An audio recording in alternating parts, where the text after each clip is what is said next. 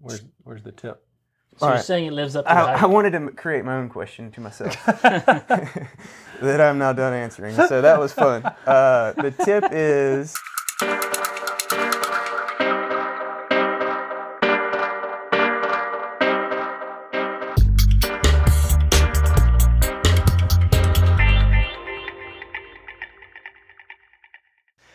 What's up, everybody? Welcome to another episode of Coaches on Couches. Being slouches with two non-slouches today. Actually, they're probably slouching this week, or at least they should be. Yeah, should take it easy. But coming off Leadville performances, the buckles you can see on the couch here. Mr. David over here forgot his, but we're going to dive into all about Leadville prep, their races, how it went, and should be a good one. All things Leadville today. Mm-hmm. All right, I'm Coach Dale Sanford. And I am Coach Bryant Funston. We're the co-founders of BPC Performance Coaching, where we specialize in helping time-crunched athletes optimize their busy schedules so they can maximize their athletic performance. Every BPC coach is trained in our 5 pillars coaching system that has been developed over the last decade through our work with athletes of all ages and ability levels, from fresh off the couch to world championship competitors. You can find out more about BPC by going to buildpeakcompete.com, checking Facebook and YouTube at buildpeakcompete, and all up on that Instagram at BPC Performance. I feel like I was enunciating well on Even that with one. a week off, Winston. I'm thinking you're nailed going to it. have that memorized in the next I 2 should to 3 just years. I should just spend like 10 minutes memorizing, right? But then something will happen. All right, we'll get to these two. But first, shout-outs. Love the shout-outs. It was kind of a big weekend for us. So, USA Triathlon Nationals was this weekend. We had a pretty good group go. So, Philip Young and Greg Rohde both went up, as well as Tony Gambrell, folks that we coach, and everyone had pretty stellar races. I know Greg and Philip both had some of their fastest sprint and Olympic times. I know they both ran their fastest off the bike. Yeah, ever. same with Tony. Tony had his peak 5K Yeah, all awesome. time Yeah, on the back end of the sprint. yeah. Philip had his best 10K off the Nice. bike. Yeah, Excellent. So, great performances for those guys. A few more names. Callum Maxwell traveled with us. Had a great race on Saturday. Our buddy Kirsten Sass, as usual, great races. Jordan Green, our buddy up in Kentucky, he landed on the podium both days in his age group. Ben Dixon, John Dixon, Bubba Hayes, all those guys came up, threw down, had some great races. The weather could not have been better. It was literally I think in the morning it was 65, no humidity. Nice. Didn't break So a lot 75. like Memphis has been. Yeah. Just a lot like Of late. Memphis. Yeah, they keyed up some great weather, although they had to shorten the swim on Saturday because the rip currents were pretty bad. It was like a washing machine. But at least they didn't cancel it. They just shortened it. So we still got to swim. So a couple other shout-outs from there.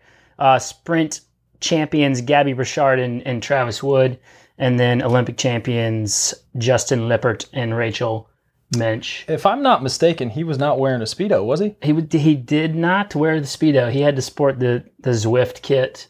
But I will say he put down one hell of a... He ran he won the race on the run. He ran himself into first place. He was behind by quite a bit. That's great. And ran sub 5-minute pace for at least the first half of the 10K. Yeah, that's what I It heard. was ridiculous. That's nuts.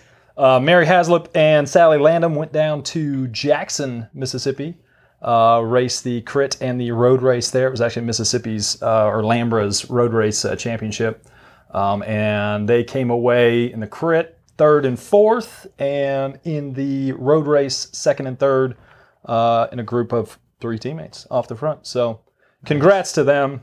And, the rest of we already talked about Tony, but my other 2 big ones are sitting next to us here. Right, Joe. Well, thank you. All right, so last little notification here. Don't forget our long course training camp is coming up September 6th through the 8th. Anybody who's preparing for a late season, half or full Ironman, it is absolutely for you. So check it out at our website, buildpeakcompete.com/tricamp. What's the date of that? September 6th through the 8th. Bobby needs that. Bobby does need that. Does anyone have his number? All right. So real quick, before we get going, we just have to prove that you guys are real people and not professional athletes. Okay. Even though you have, even though you do push-ups. even though, yeah. Okay, we're gonna arm wrestle real quick, and yeah. So just give a quick background on work, family, all that jazz, real quick. Well, David. residential construction. I have 2 girls that are 7 and 4, and married with a wife that works. So So busy times. busy, yeah. Getting out and riding, it helps. Takes a village, I guess. My wife Laura always helps out, and grandparents to watch the kids often on the long rides on the weekends. So it's possible to get it done, but And Hart, you have like what, 18 kids? Yeah, we're on our way. Yeah, help till the land. No, yeah. Shout out to my wife who makes it all happen, both in the house and allows me to get out on the bike and out of town with this guy. I have and my people at work got a really good team right now, so we're able to leave town and go race from time to time. I've got 4 kids, 11, 9, 7, and 4, and run the Memphis Boat Center. So I've fairly demanding life schedule. Yep. So too busy. And you also have your sheriff duties, right? Yeah, work part-time with the Sheriff's Department as a volunteer, and so that takes a little bit of time. And then like your amateur tattoo artist gig. Yeah, exactly. That one's not true. That one's not happening. All right. So 2 busy guys. So when you started putting, well, let's do this first. You guys have had a pretty stellar season so far. It hasn't just been down to Leadville. We have a whole episode on your Breck Epic adventure, and but this season was pretty much Dirty Kansas and Leadville, and then you guys went down to, what was the qualifying event? Rattler. Austin Rattler. Went to Austin Rattler for the qualifying event there. Let's just talk real quick on Dirty Kansas and how that went, since it's one of those other epic events that people are really gunning for these days. Mm-hmm. So we went, I think it was June 1. Mm-hmm. June 1st, we were at Dirty Kansas 200-mile gravel event in Emporia, Kansas. They've got a 25 that are more just rides, 25, 50, 100, and 200. And it's funny, you run into people all the time. They're like, well, 350. Yeah, there's a 350. That's kind of a limited spots, even more so than the 200. But people say, I'm only doing the 100, and doing anything, 100 miles is pretty serious. So we went to Dirty Kansas in June, and I raced single speed. Dave and I got to race a little bit together. It's a mass start. There was World Tour pros there with Education First. It brings a lot of heavy talent, and it's just a huge happening, and we had a good time. And so you ended up second single speed, second overall single speed in, I think 49. Yeah, somewhere under the top 50. 49th overall. Yeah, overall on a single speed. Correct. Not too bad. Yeah. And David, you came in what? You were still top sub 100. Top 100. 96 or 98. Yeah. I think 96 maybe. Yeah. But I was hoping to ride with him a little longer. I went away from him at the beginning, kind of. Yeah, he left me. And then got caught up in some groups that were going a little hot, and it got hot. And so I kind of reined it back in due to heat exhaustion, I guess you could say. Yeah, it seems like that was kind of the theme of that race. Yeah, it was a nasty day. Just how hot. The heat was extreme. We hit, last minute, they're supposed to be, just, I guess for everybody's information, the course has changed in the last few years, but there was supposed to be a a sag stop at 60 or 65 or so, and then at 150 with a neutral, meaning no private aid. It's just water that the race set up at 120. And last minute, mile 120, they Education First put together a water stop with cold towels and a big old cold water trailer, which was really cool, at 99. Okay. I probably And that stayed was- there 10 to 15 minutes. I think mean, if just that pouring hadn't water on my happened, head. there would have been some serious problems. Yeah. Yeah. Yeah, talking to some people, they were like there was nothing to really find shade under for big Yeah. stretches of that course, right? And it was I mean, like all of it. just you'd about. find like people, any like little tree, people were Yeah. huddled under, and If just somebody trying had a to seek some mechanical, shelter. yeah, absolutely. If somebody had a mechanical or had to stop, there were people all day you'd be passing that had flats, and they would be, All be up under the trees. practically under grass if they had to, just to. Yep. Yeah. Well, one thing we learned from that with David especially was he ended up having some GI issues that slowed him down, towards the end. Once your stomach turns, it's really tough to continue pushing, number one. So you sort of have to like really, and nor do you want to eat or Right. drink anymore, Yeah. right? So you get to that point where you feel full, your stomach's messed up, and you're not wanting to push hard and can't push hard anymore. So we actually used Dirty Kansas and what happened there. Still a great result, and then kind of use that to the time between Leadville and Dirty Kansas to fine tune and try to figure out his nutrition side of things a little bit more. So something we recommend to people all the time. Like, not only should you test your stuff in training, but on race day, it's tough to simulate, and you don't simulate a 12-hour, 10, 12, 14-hour event on a single training day, most of the time in training. So, things that happen on race day, sometimes it's a bit of an unknown, but learning from that and applying it down the road is something that everyone needs to make sure they're doing. I think anybody that expects to go out and do any sort of big event and have it go perfectly, is misguided. Mm-hmm. You've got to be ready no matter what your preparation is. I mean, the preparation, I think, prepares you for those situations, but no matter what it is, you can't come back blaming anybody. I mean, there's nothing you can do Besides to the avoid. equipment, right? Yeah, exactly. There's still a lot of uncontrollables when it comes to, Yeah. especially like ultra endurance events in general. Yep. There's always going to be things that pop up, and there's always those things you can't control.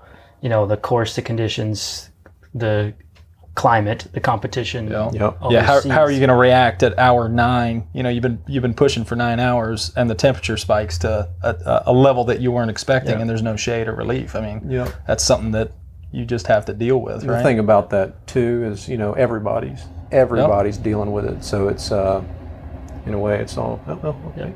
The old Pain train. Oh, Pain train. there we go. Just one more plug for the long course camp there. So, kind of getting into like the preparation, we'll kind of change gears and go toward Leadville, and the and your trek for the La Plata Grande. We already established that you guys have other crap to do. It's not just training and sleeping and eating. So when, like, as far as a preparation, when did you guys do most of your training? Time of day. Yeah, sure. David. So I think Hart expected me to be more of a morning guy. But I wanted to heat train, so I'd train in the afternoons after I'd get things set up and kind of between home life and the end of the workday, kind of. So you were worried about the heat in Leadville? Well, the humidity can work. It was a kind simulation right, of like altitude, like no oxygen kind of feeling. But that just worked out best for me, and especially I'd do a couple of rides a week early. Yeah. Especially Saturdays, we'd always go early on the longer days, and then maybe once during the week early. But I was able to work it out with work and get out, around 3. And usually we'd only had, an hour to 2 hours during the week, and then the bulk of the rides would be on the weekends. So yeah, you're one of the few people that actually stayed really consistent hitting your rides later in the day. A lot of people tend to get consumed by work stuff. We've talked about it a lot where Like, Not David. if you've got if Not you've got gonna a lot let of that consume me. It's not gonna let work consume him. But you did a great job of staying consistent with it, and we talk all the time. Consistency is one of the huge things, and if you're doing a long, big event like this, there's a lot of times, and we can talk about the kind of the training leading up to it, but where you're trying to stack days, build fatigue, and if you're missing a day, even if it's not a super long training session, if you're missing it because life got too busy, then you're not really putting the stress on the system that you need for an event that's going to be a hard, sub 9 hour event. So you did a great job training in the afternoon, which was good. So Hart, you were Paid off. you cleared the cobwebs for people. Yeah, most of the I'm a time. morning person. So if I don't get it done in the morning, it's not going to happen. So generally, I'd be rolling somewhere around 5 a.m. Some mornings earlier. If it was a weekend long ride, it'd be earlier, and that's the only way I could get it done. I had the good. It's a really sad time, but from a training standpoint, the good fortune of my family was out west for July, in my in-laws' place. So I got to do a lot of stacking days and big rides, in the month leading up to the race. Yep. And sometimes, that's a tactic we use a lot, kind of for triathletes is, if you're training for an Ironman, trying to get in that kind of volume, is there like a week of work or a vacation you're going on where you can get away with it? Not like, let's just pile on volume when you're with your family, but like, if it's okay, can we, is there a week or a weekend that you can take work off on Friday or something like that? And we can just make this huge volume stack, for 3 days. So, it was a great timing for this event. Well, Bryant totally. We looked at the schedule and we scheduled rest weeks around travel and being with the family and when I rest, I don't do anything. So Hart is an athlete. Work hard, rest hard. He will take the unload week serious, and he'll message me like during the week or email or whatever and be like, so it's cool if I don't actually ride the ride today, right? That's on there. That was didn't optional, say right? optional. So Optional, right? if it doesn't say optional, I'm like, do I actually have to do this or can I not? He do forgot to say optional. Yeah. I think. I'm like, well, how you feeling? He's like, I feel like I could not ride today. I'm like, all right, rest. I'd rather you be take your rest serious on an unload week when we're trying to really stress the body on these build weeks to get you ready for a day that's a huge day in the saddle. It's when you're doing too much on those unload weeks that you can't handle those big training blocks, or you get overtrained and end up in a bad spot. So, yeah, Hart would take them really serious. Yeah. David. I'm was learning. David was getting. Yeah. I used to never do it. I just when I couldn't pedal anymore, I'd be like, I'm gonna take a day off. One day should But suffice. now, I get a whole week off, so it's hard chomping at the bit to get out there again. But Which is what you want. That's exactly what you want. You want the person mentally and physically ready to rock and roll and tackle that next training block. So Bryant, this is kind of a question for you.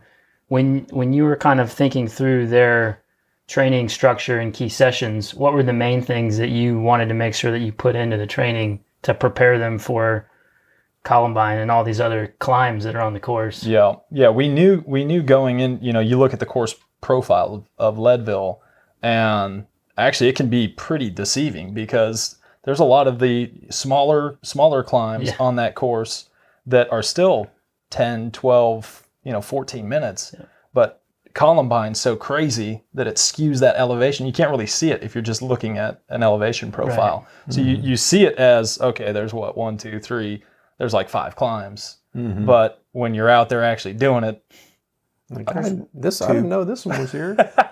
There's 2.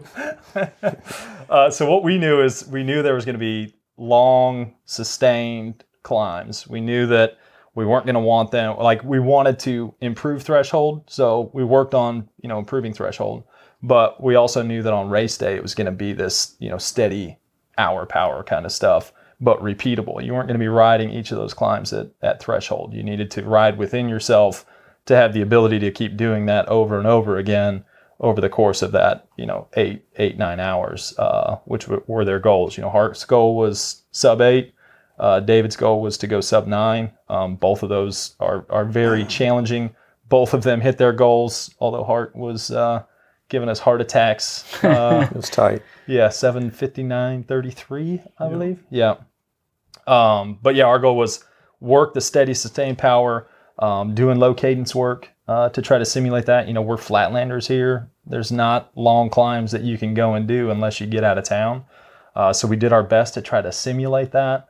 On the weeks that the training volume wasn't, like, we knew during the week if all Hart or David had was an hour, there was times where we're working quite a bit above threshold because we're just trying to put that fatigue into the system, sting the legs, and then that way, the Saturday, Sunday stack, or more common with Hart was Saturday, Monday, for his life schedule. So it was stress the body, build fatigue, and then on the weekends, when the training volume could increase, it was 4 hour one day, 4 hour the next kind of thing.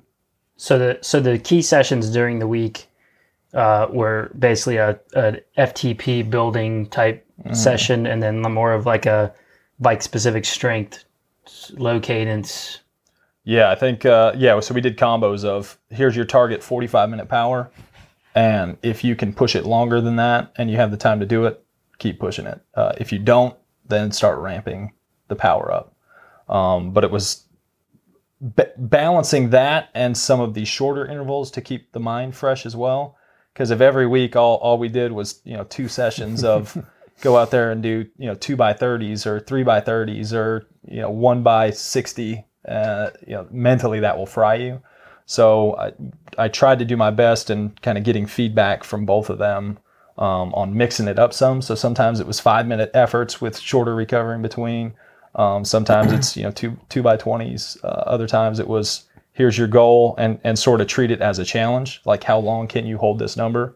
Which both the times I did that, David came to me when we first started working together, was like, one of my biggest weaknesses is sustained power, the longer stuff.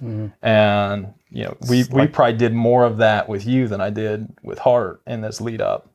So we spent a lot of time working that, which can, when you're going out and starting to compare yourself with other people who are doing a lot of, say, above threshold work, or people who are doing a lot of more intense, shorter racing, it can be easy to get on a Hammerfest style ride. Yep. And you've been working 45-minute stuff, and they've been working 2-minute stuff.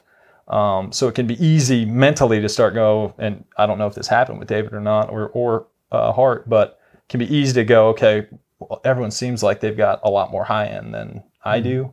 Because they do. Exactly. Yeah. Exactly. And then to remember, okay, well, I'm kind of training for a different beast here. I had to remind myself of that, because by the end of training especially, I felt like my strengths were almost going longer, like towards the last couple of weeks. I set some new PRs or whatnot, and they were all like hour and 20 minutes and stuff like that. So yeah, that's when I knew, and talking about vacation thing, like Dale had mentioned earlier, Hart had his family that left town, and David actually ended up leaving town. That was 4 weeks out or so, and going on a trip. And with him, it was like, okay, how much can you get each day? And we use that as a big stack of volume, which came at a good time. And it was towards the end of that block, which was like the second week of a training block, is when he was hitting peak numbers. And I was like, oh, yeah, you are ready, man. You are ready. So now our goal is to just... That's when the confidence went up, because I was like, it's not going good. And then all of a sudden I hit that. I was like, okay, maybe. Well, how much of it was a mind game for you guys? Like, you guys did a lot of training by yourselves. We tried to mix in group stuff along the way, but I thought it was perfect. I mean, by the time a rest week came around, I was like, I'm so sick of this bike. But that's because I was just tired during. Yeah, and back to his, whatever you were seeing or putting together on our training, all it felt like was go get as tired as possible, and then continue to get as tired as possible. And then at the end of the ride, empty the tank and be as tired as possible. And the next day, you're going to do 3 more hours and as hard as you can. So I just was like, all right, I'm just going to try to bury myself every day and then I'll rest. But that's kind of what it felt like towards the end there. A sustained berry, though. It wasn't like you went out just absolutely suffering the whole time, you know. Yeah. So it was really good. I mean, I thought it was the fun part. You mentioned being out on group rides where people have high end, and the fun part of that is like, well, I can't go with them, but I'll drag them back. So over the next 2 miles, and you pull them all the way in. Yeah.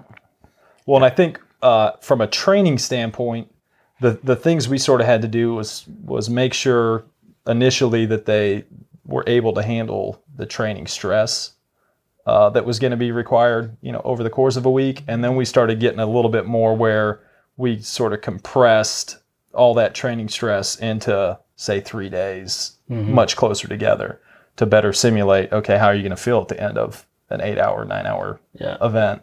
Yeah, that's a good explanation of the, I guess you could still call it periodization of it, but spreading that total load, because you guys are limited on training, volume, taking that total volume that you can do that you would spread out between 7 days, and then really starting to compress it into fewer days over time, and then that's how you simulate a massive amount of fatigue.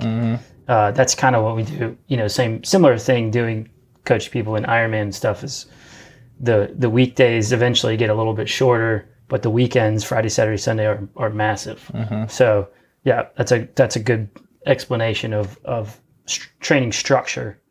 How much neuromuscular stuff did you guys do? Like shortest duration stuff did you throw in there?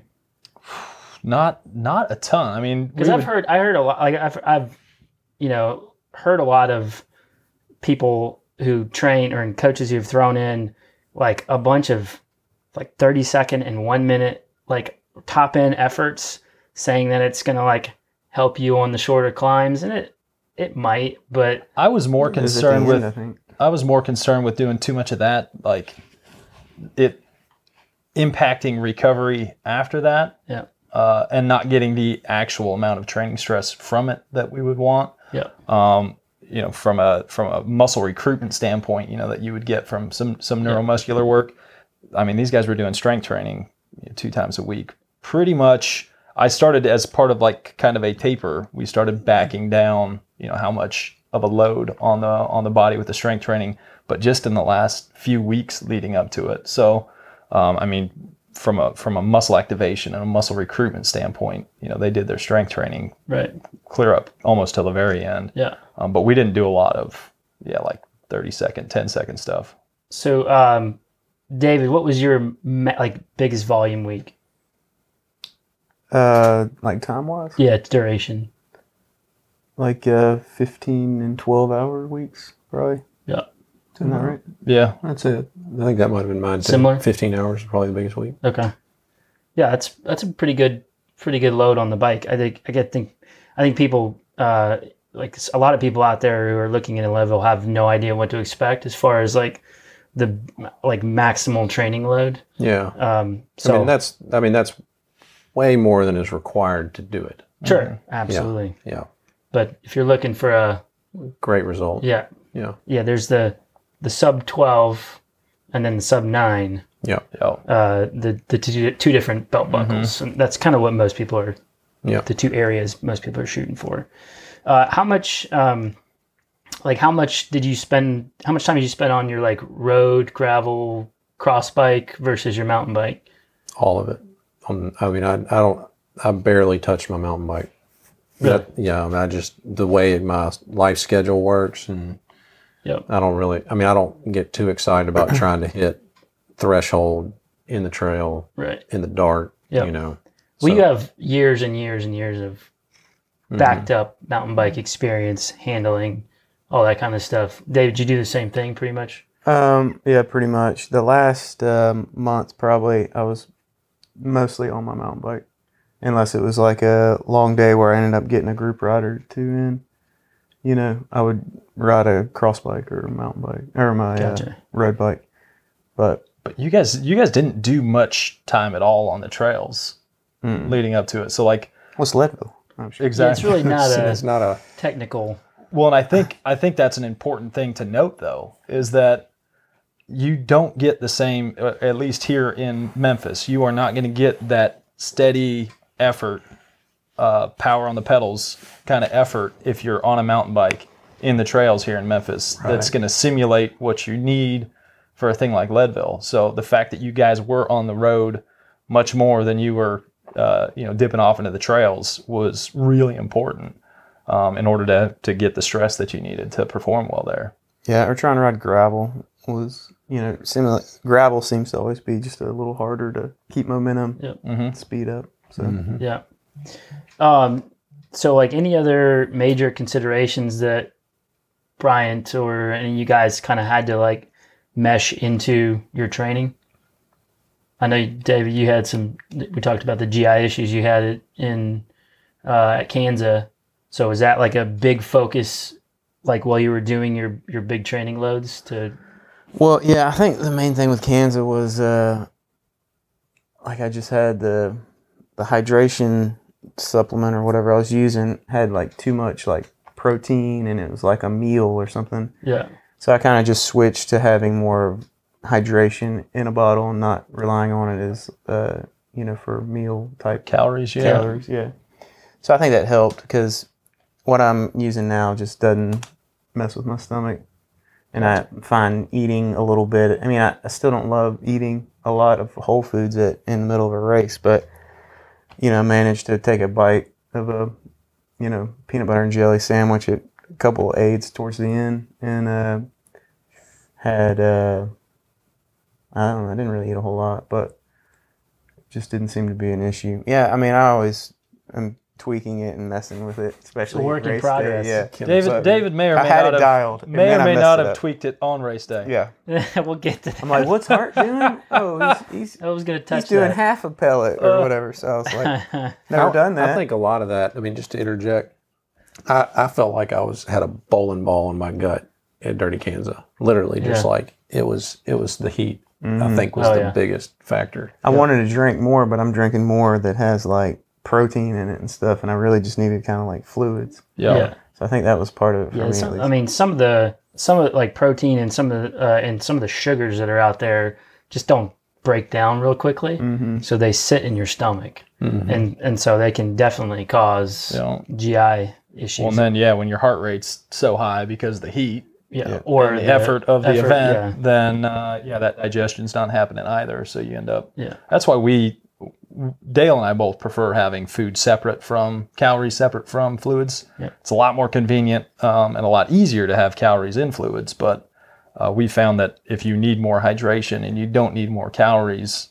but all you have is a bottle with calories in it, that can be a problem. So just something for people to think about there. But Hart, you have calories in your drink. Yeah, I do, and I would say, and that has to be tweaked, the level of water to product depending on the heat. But in Leadville, I know a lot of people go up there and have nutrition issues, and if you're not on a gel or some honey or some sort of liquid based deal, you're going to struggle. Because you cannot choke down bars at that altitude.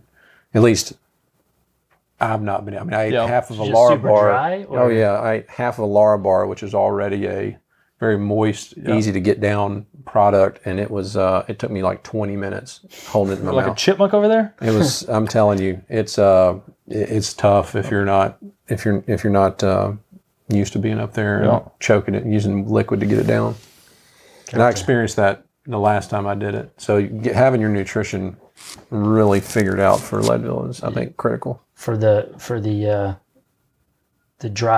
air and dry altitude. and you can't. You're just breathing so hard. Yeah. You can lose your breath drinking. Yeah. Yeah. You'd have to be careful if you're thirsty or whatever. If you really took down a big gulp, and like when you're done, you're like, you just gotta get more air. But So let's talk a little bit about the whole travel logistics of the race. You guys took your Sprinter out, just drove across the country. There needs to be a place where you can rent one of those. Coming soon.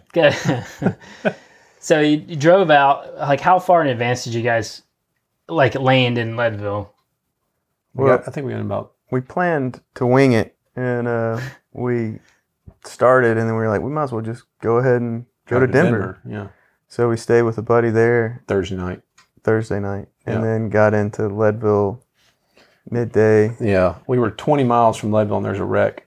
And they're like, it's going to be 2 to 3 hours. So we went around through Vale, and it took I think we got there at maybe 2 or 3 o'clock in the afternoon on Friday. Okay.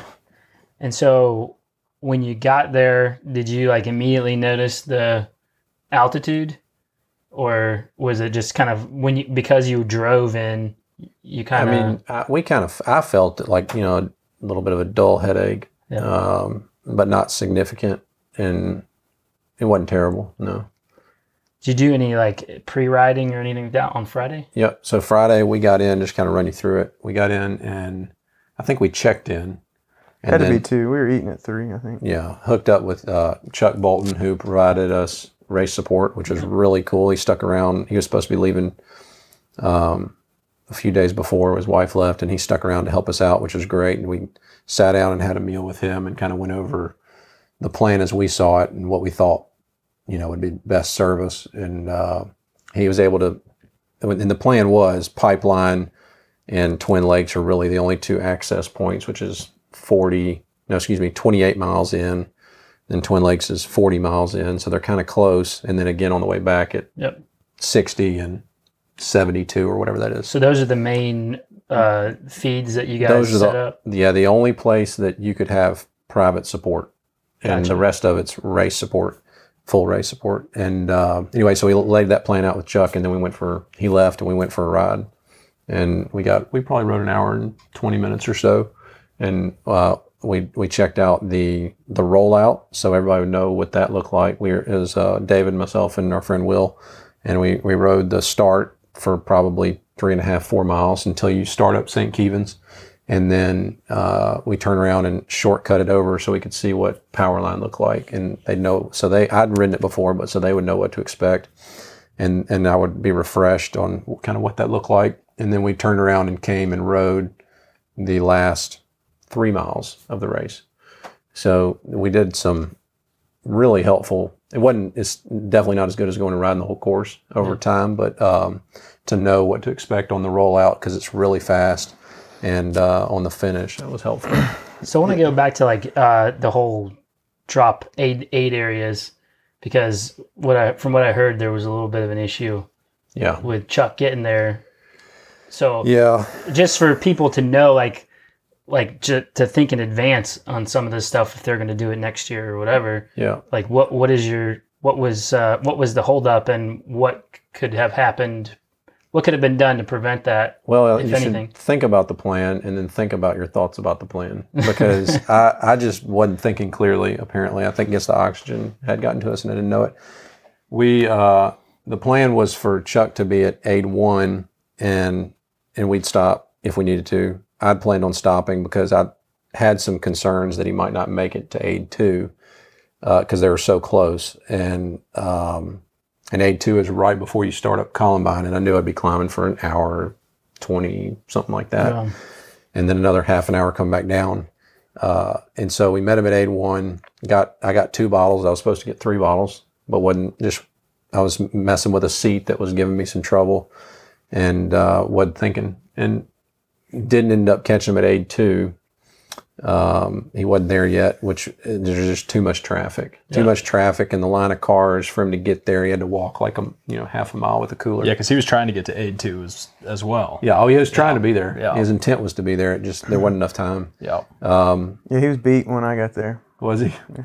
He's like, I missed hard. It was. I mean, it was great having him, and that's just the way these things go. We kind of thought so we're not going to be in this.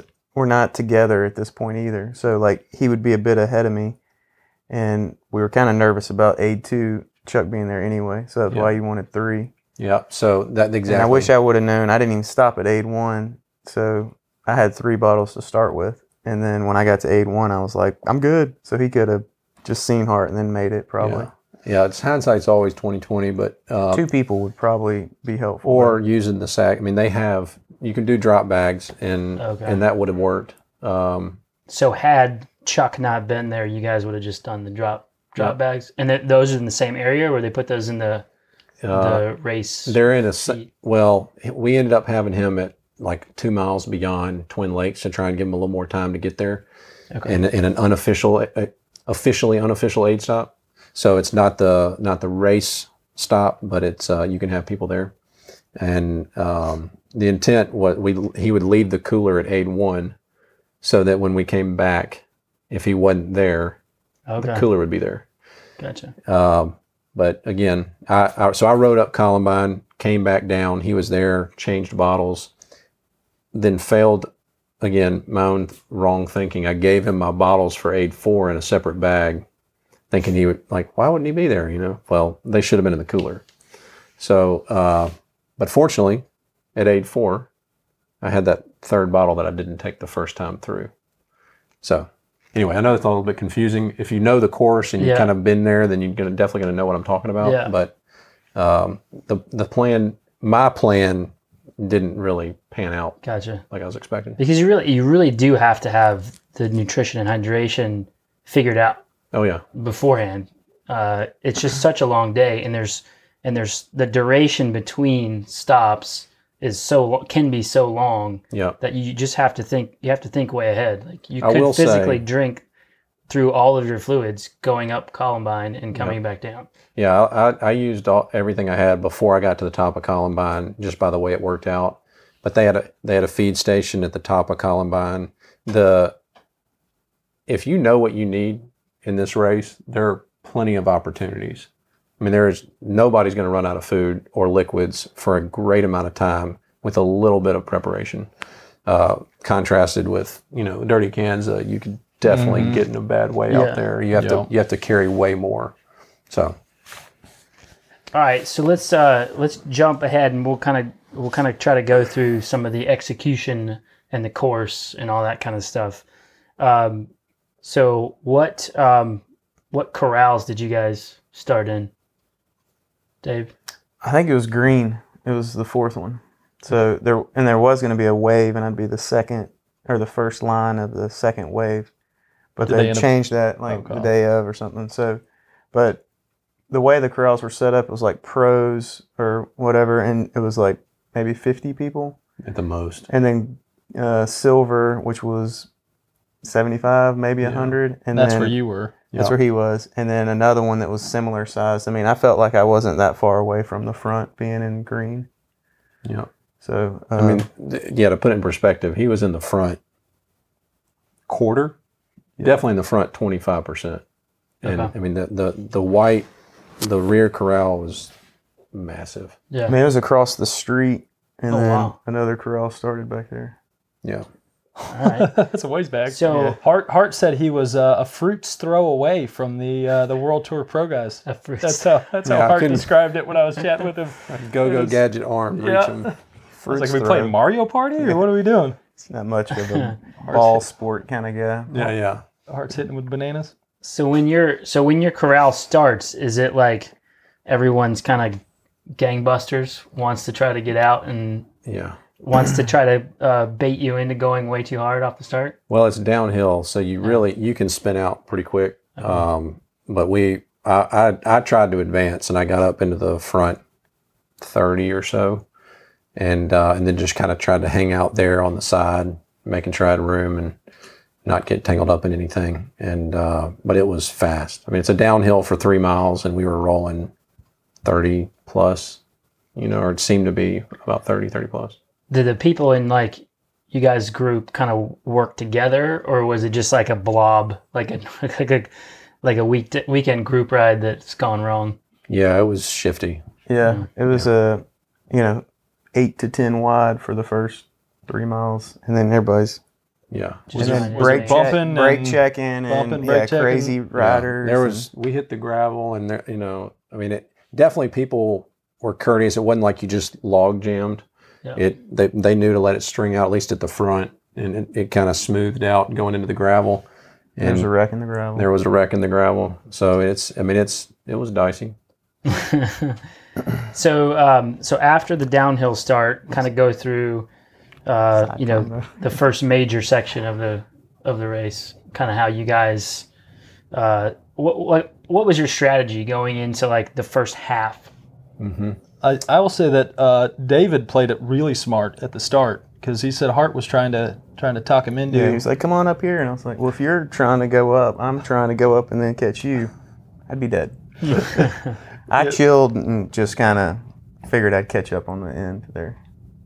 Yeah, so instead of getting suckered into going and Come being hang out next with to me. like Lachlan Morton and those guys, he executed the plan, which was to not overdo it on the front end of this race. Right. I mean, I honestly think that all depends. It's tough to overdo it on the downhill. I think that all depends on where you start and what your abilities are. So if you go to this race and don't go to a qualifier and expect to go under 9 or let's just say in the top 250 or whatever, you want to be there as soon as you can get there. That would be the place to move up. Yeah, you got to be down near- in the yeah, first 3 miles. You better be taking chances. I mean, where you're not in the Congo line. I was maintaining, but there was people that were flying around still yeah.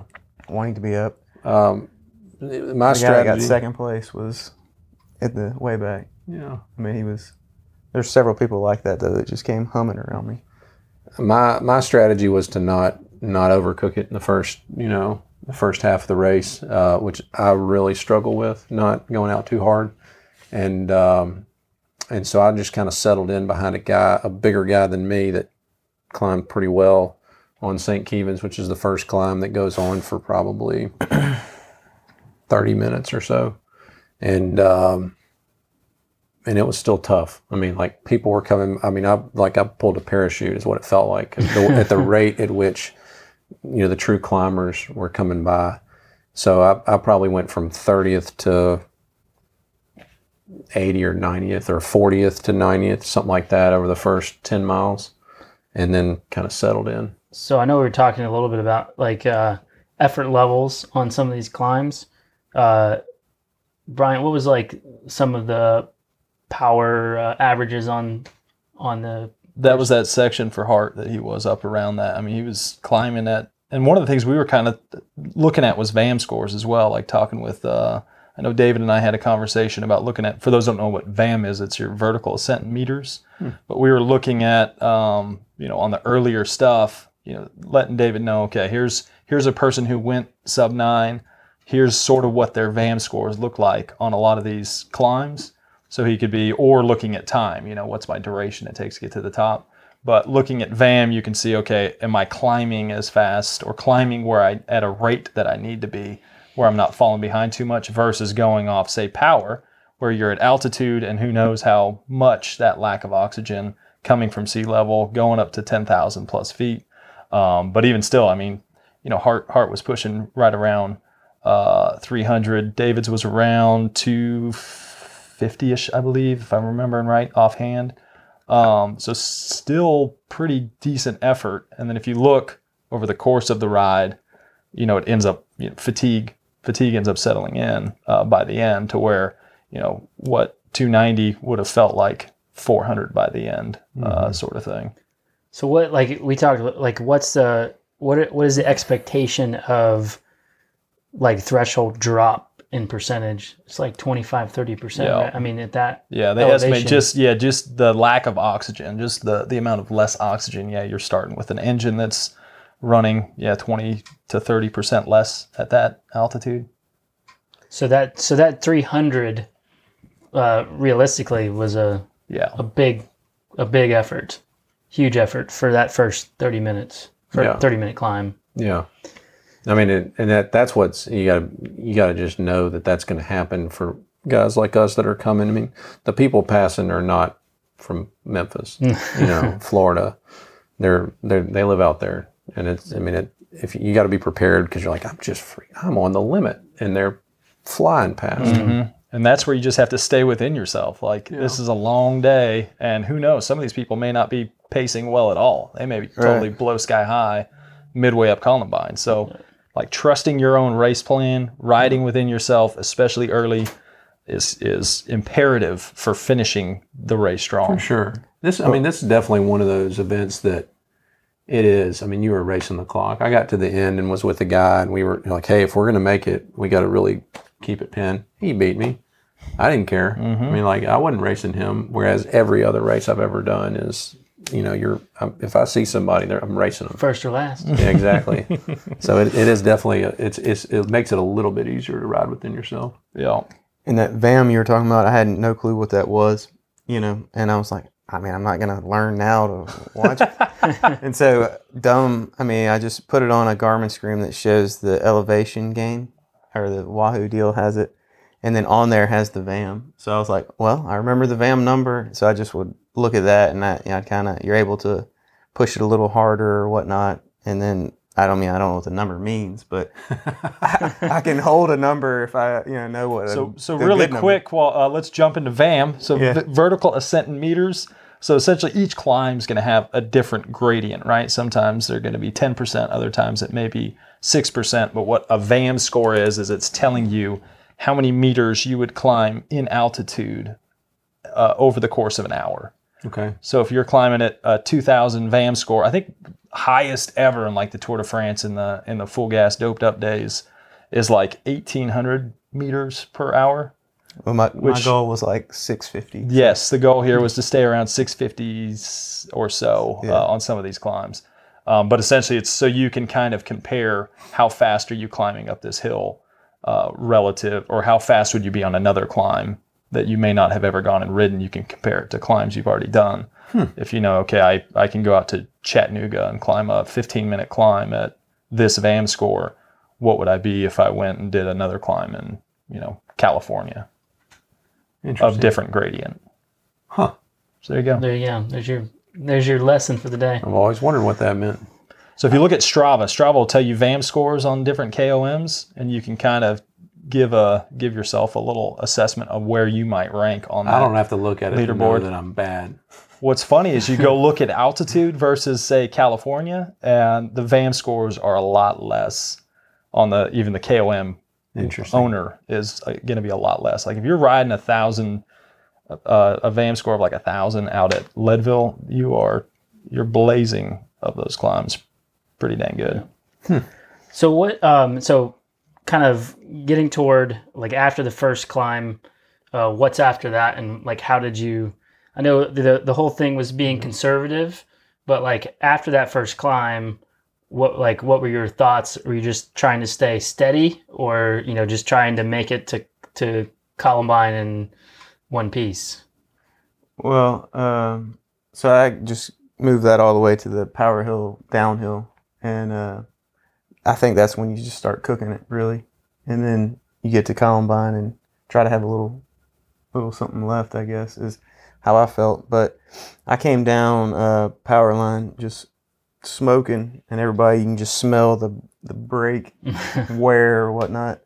And then everybody kind of told me, I got a little bit of advice from everybody, which is neat about Leadville, because it's like a fraternity or something that everybody can remember, and it's always the same course. But anyway, I got to the bottom, everybody's like, you need to push it to get to a group, like right there at the bottom of power line, and do as little as possible in the group.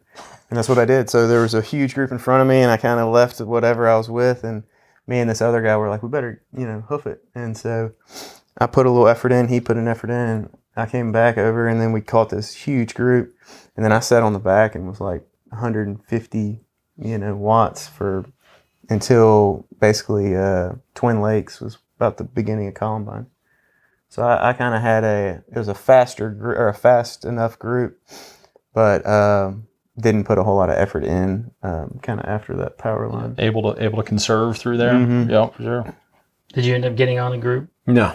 No? Not really. I my goal was just to everywhere I could be as efficient as possible. So I hit the backside of St. Kevin's and I came past the people I was with, and then they all kind of regrouped on that Sugarloaf, maybe? Sugarloaf climb, and then down power line, and I'm a little bit better descender than I am a climber, so I left the people I was with there and ended up with one other guy, Rastafarian dude, out there on the road to Pipeline, and it was just him and I. We saw a group ahead of us, like, should we try? But they looked like they were motivated, and it was going to be a tall order to run them down. So we rode together, got through the aid station trying to fix that saddle issue, and then did end up with some people that I ultimately got dropped from after Pipeline and on the climbs of all places, and then picked up another group, got dropped from them on another climb, and so I kind of just in and out of no man's land on the way over to Columbine, but it was a lot better on the way back. Well, I think one of the important points is that you catch groups on the descents and the flatter sections, and then once you got to the climb, you knew not to like blow yourself to pieces trying to stay with the group, just like having the thought process that the group is going to help you later because you were probably a better descender and flatlander than the group. So yeah, I mean, it's one thing to jump groups and get the aid of a group, but when you get to the harder sections, don't let that group determine your effort 100%. By any means. Yeah, I think it just happened to work out that way in the early part of the race. I wasn't feeling great on the climbs. I didn't let them determine my pace, and subsequently, you just kind of end up. Sometimes you end up with somebody at work, sometimes it doesn't, and you got to let it go if it doesn't, and it didn't. It didn't in the first half, that's for sure. So what's the how bad is Columbine? It's not. Not well, bad? not till the top. Yeah, at the top. David, do you agree? I didn't like it, but The top stinks. mhm. But the lower part's just not a big deal. I just don't like doing the hike a bike thing. And towards the top, it was a pretty good amount of that. And where I was, I mean, people would slip off and fall, and it's like, well, walk just as fast as that guy's riding. It's just that steep that you get off, or is it because it's congested and somebody who tried to ride it? A little bit of stopped both, on the especially trail? where I am. I think a lot of people are, conserving energy or getting just toasted riding. And so hopping off and walking for a little bit, and then it gets a little flatter, and then you hop back on and ride. And then sometimes you get the jockeying around and they kind of fall off or whatnot. I mean, if we were here in Memphis, it's all rideable. It's all rideable. And it's all at rideable. our altitude. Yeah. And it's all rideable to some people up there. I mean, like, definitely there are guys that ride it. I think Boomer said that he rode the whole thing, if I remember right. Or maybe it was Russ. But, I mean, on a good day I might have. But you also for me, I'll overcook myself riding 2 miles an hour. Right. And I can walk 1.5 for the next 5 minutes. Yeah. So at the very top, you're at 12,000, well, almost to the top. You're at 12,000 feet when all this kind of starts. You go for 2 miles up rough, one line things. And so I walked, I don't know, what did we decide I walked? It was like 5 minutes. Yeah, probably, total 5 minutes. And 30. that's worth it, Yeah. Well, one thing to note, like as far as the difficulty of that, like the guy who won it, his average on I looked at his Strava thing, and his average on one of the segments, he was under or right about 6 miles an hour, which, this is a guy who's won it 3 years in a row now, who lives in Durango. Howard Grotz, he's like one of the top, U.S. mountain bikers. And if his average speed is, sub 6, that's a legit effort. Yeah. And not many people are going to be riding that. Yeah. I was glad to be done with it, though. I mean, I probably got passed by 50 people, I bet. Yeah. That's my guess. Similar. I mean, I got passed by a bunch of people. And I was like, I'm not going to try to kill myself. You can't even see the end. Yeah. And then finally, once I get to the top and I'm hauling down, I spent 1 second up at the top and then was passing people down and just seeing those poor guys coming up that I just was, I was happy to be where I was then. So what we did with them, like they had time goals, and so we essentially kind of looked back at some other performances of people on Strava who had gone under the time that they were wanting to, and we had these time checks essentially. Like you probably need to beat a Columbine about here, and so both of them at the top were like, okay. Within 5 minutes, I think, of what you thought you needed to be at? I thought I was 6 minutes behind. I was 5 minutes behind. Yeah. I finished at least 6 minutes behind the guy, maybe 5 minutes behind the guy that I was comparing it to. That we were looking at, yeah.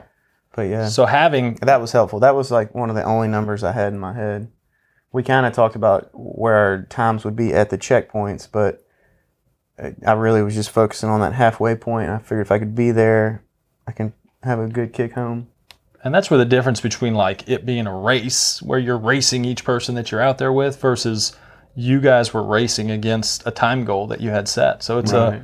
a 9-hour time trial essentially. Right. How am I going to maximize my speed over and minimize my energy costs, as much as possible so I have as much energy as I can late.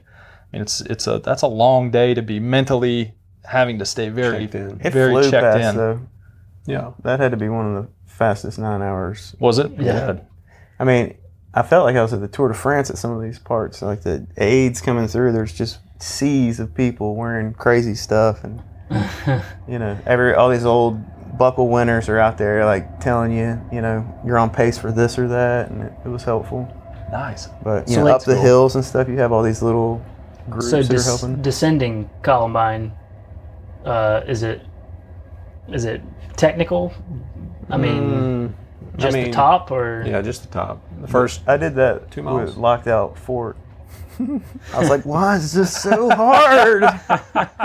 And then I was like, trying to Try to fix it. fix it as I'm riding. But that was helpful to have the first front mile and a shot. half, I guess, where it's technical, and then it's just full Fast. blast. Yeah, So wide open, fast. just dirt roads. But you have a line of people coming Coming up the other way. that you got to kind of keep an eye on. yeah. But So- I was able to pass at the top, and I mean, it was big enough to pass, but it get a little tight. I mean, you have to let the guy know that pick a side.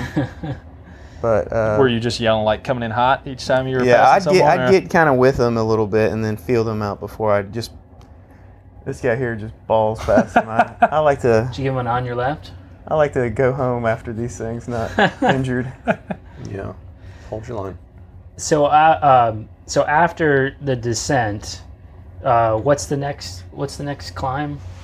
You ride across that valley. I mean, it's Yeah. got some up and down, but then you hit power line, and that's where the rubber meets the road. More than Columbine, probably. So that's for most that people. section that I rode with a group on out there. Yeah. The way Yeah. home, though, it starts to get a little bit more falling apart. You see guys just dying and stuff out there and coming back, and I was gaining on folks and like, let's work together. And then you'd work and you'd look back and they're off, and you get to the next group. Yeah. Finishing strong. So yeah, So, like that section felt awesome, and I did keep passing and catching people, and basically didn't really get in much of anybody's draft back.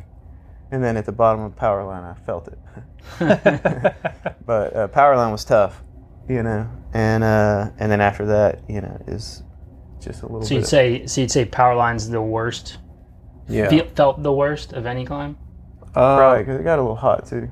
Yeah, I mean it's because you're so fatigued at that point. You're not climbing the 3,000 feet or whatever 2,500 feet that Columbine is, but I don't even know what it is. 1,000, 1,500 feet, 30, 40 minutes. Maybe for some people it probably might be an hour and a half. But it's the bottom half mile is most everybody not rideable.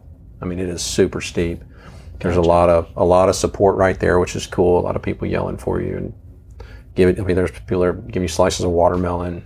There you go. Sometimes there's shots. We got a Coke. I didn't know shots this year, but I think it was half mile. Then it leans. There's a bunch of false flats. So if you go out there, know that you are going to see 3 or 4 times you think you're at the top. Yeah, If you don't know geez. it, The people disappear too. So yeah, they're only on the bottom. yeah. But it's rideable. Once you get above that bottom half mile, it's rideable for most. And it gets a little bit rougher, but it is not as steep. So Gotcha. David, same for you. Was that worse? Was the worst? Well, I think I just started feeling it in the legs a bit there, and I guess maybe after the efforts there, and I think that's when I had a little hydration, mess up. Little cramp action. I started feeling twinges there. I didn't actually cramp until about 15 left, and that was like hop off the bike and pound it out for a second, and then I just you got started on. push-ups or what? No, I mean just like I couldn't move. I had to. the full lockup. Yeah, both legs. So, I mean, this one had to can't put both of them down on a bike. Kind of. But anyway, I had to jump off for a second. And but I only had, so another thing, just total wise, I had like 3 minutes of downtime stoppage. So I think that was a big help, just to stay on course of, the goal, whatever. I didn't have a whole lot of time to spare, so I needed to not be stopping very long. So the what's the very last climb on the?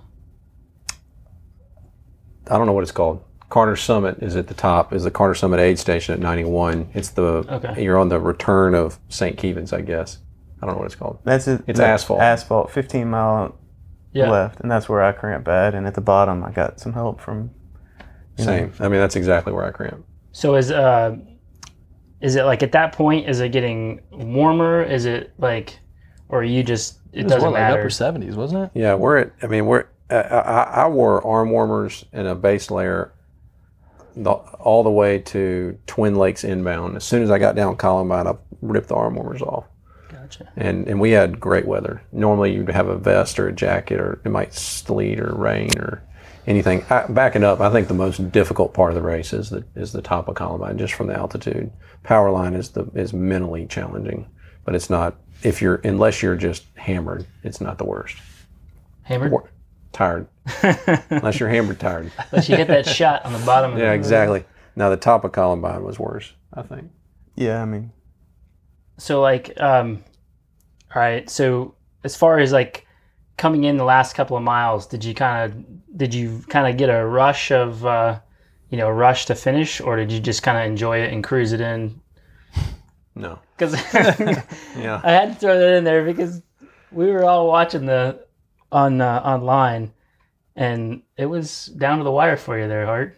I was full gas as much as I could from the top of Powerline. So descend Sugarloaf, back up the asphalt climb, descend St. Kevin's, and that's where it was really pouring it on. Because it was on Powerline that you were kind of doing calculations in your head, right? Yeah. Where you were like, This isn't possible. yeah. Yeah. Yeah, I didn't think about time until I got the top of Columbine. I was like, all right, I got that number. And the way home, about Powerline, I started doing the math of like, all right, if I go 10 miles an hour for, I got to break it up into easy numbers too. And I was like, all right, we'll just carry the one. But like in each, time I could get an idea of like, this is a flatter section. I'm like, all right, so we'll do 15 there. here. Yeah. And I started kind of doing that math, and I was kind of managing that cramp the whole last 50 miles. I was like, all right, here's my power number that I can pedal at and not feel the cramp kind of grow back. So I kind of did that, and then the last little bit, I just felt like going as hard as I could. I knew I could make it from like last 3 miles because I knew the finish, and that was helpful. The pre-ride before that. Gotcha. So, biggest mistakes of, or if you made any mistakes, was it perfect? Perfect day? No. So, what could you have done better to help yourself out? If I had another ride, a more race realistic ride on this seat post issue that I dealt with. What was up with the seat post? Oh yeah, I was trying to clean it up and stop it from squeaking because I hear so much from people about my bike making noise. And over tightened a bolt, broke it. This was on Tuesday, right? Yeah, Tuesday. Race is Saturday. Got the parts. Russ got the parts for me out at Cycleton, and no one else coming through there. Reassembled it all, and they say you might need to tighten this down after you ride a little bit, and I couldn't get it tight enough to stop it from nose up, nose down. Oh, yeah. So the saddle was moving around until about it finally settled in, and I figured out how to ride it about 70 miles, 60 miles, something like that. And then that's not annoying. Brutal. Yeah, I dealt with that. That was a challenge, and then being off with bottles, I think, is what caused me to cramp. And that, really thinking through the nutrition plan and how it's going to get executed in a backup if you got, it was my own fault. Chuck was awesome, and I just didn't plan to have the right stuff at the right place. So I was really short on sodium, and that caused me to cramp some. David? Yeah, echoing that, Chuck was awesome, and it was very helpful to have my stuff at each of those spots because you can grab any kind of goo or whatever they're pushing on the course. But I thought my mix of bottle game day decision was something I've never done. So I think maybe those. So what you're trying to say is you changed up your I changed up my plan hydration plan on race day. on race day. Yeah. I wouldn't recommend that. No. I will Because I my will legs second felt great, and then I just all of a sudden started cramping. Your coach will second that. Yeah. Yeah, But- Hart was saved by pickle juice, but by the time David Yeah, got it there, was all pickle gone. juice was gone. Yeah, I mean that was God's providence. I mean, I came down. I'm not kidding. I came down Sugarloaf. I start up that asphalt climb. 5 pedal strokes, my legs start cramping, and then 15 pedal strokes, and I'm at a tent where they're giving out cold towels. Y'all got any salt or anything? I go, well, we got this pickle juice, and there's no pickles in it. Just Cashed in, huh? gone. My buddy likes it too, so Yeah, hope y'all don't run out. I left the Put a little backwash for spittle back David. in there. You could save it for about 45 Yeah, minutes. yeah. if The you juice never was got come gone, but through. so were the cramps. Yeah, so David essentially went half strength on what his plan was going to be from a sodium standpoint, which Yep. But I had all different bottles with all different mixes. It was perfect until the sodium cut was made. Probably can blame me. He didn't, but I He was like, "These are so expensive. That's why I split them." I was like, "I know these are like 20 bottles I got here." So I was like, "Good idea." I didn't say that. Big mistake. Big Good mistake. race day decision. Yeah. All right. So last. All any- the money you spend, you're saving on 30 cents left. 30 cents less each bottle now. Any last tips It's his for anybody who's not just looking to have a really great time, but just buckle it all? I mean, the sub 12. Anything you got for? Especially for flatlanders, like what would you recommend for someone trying to come from Memphis, head out to Leadville, have their best race possible? Do other long stuff. And I mean, get a plan. And if that means get a coach, if you can, that's better. And then do other long events. I think a lot of people have gone out to Leadville that haven't done. Didn't do a qualifying event. Yeah. Didn't do Kansas. You just need to know. I mean, Leadville is it is a premier event because it's billed as the most difficult. I do not agree with that assessment, but would be extremely difficult to go to Leadville, adding in the altitude component, adding in the climbing component, without having done other big stuff.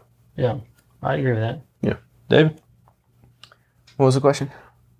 Tips for, say, someone coming from Memphis, okay. flatlands, heading to tackle an event like that. All right. Biggest tips. Well, You could always just point there. yeah.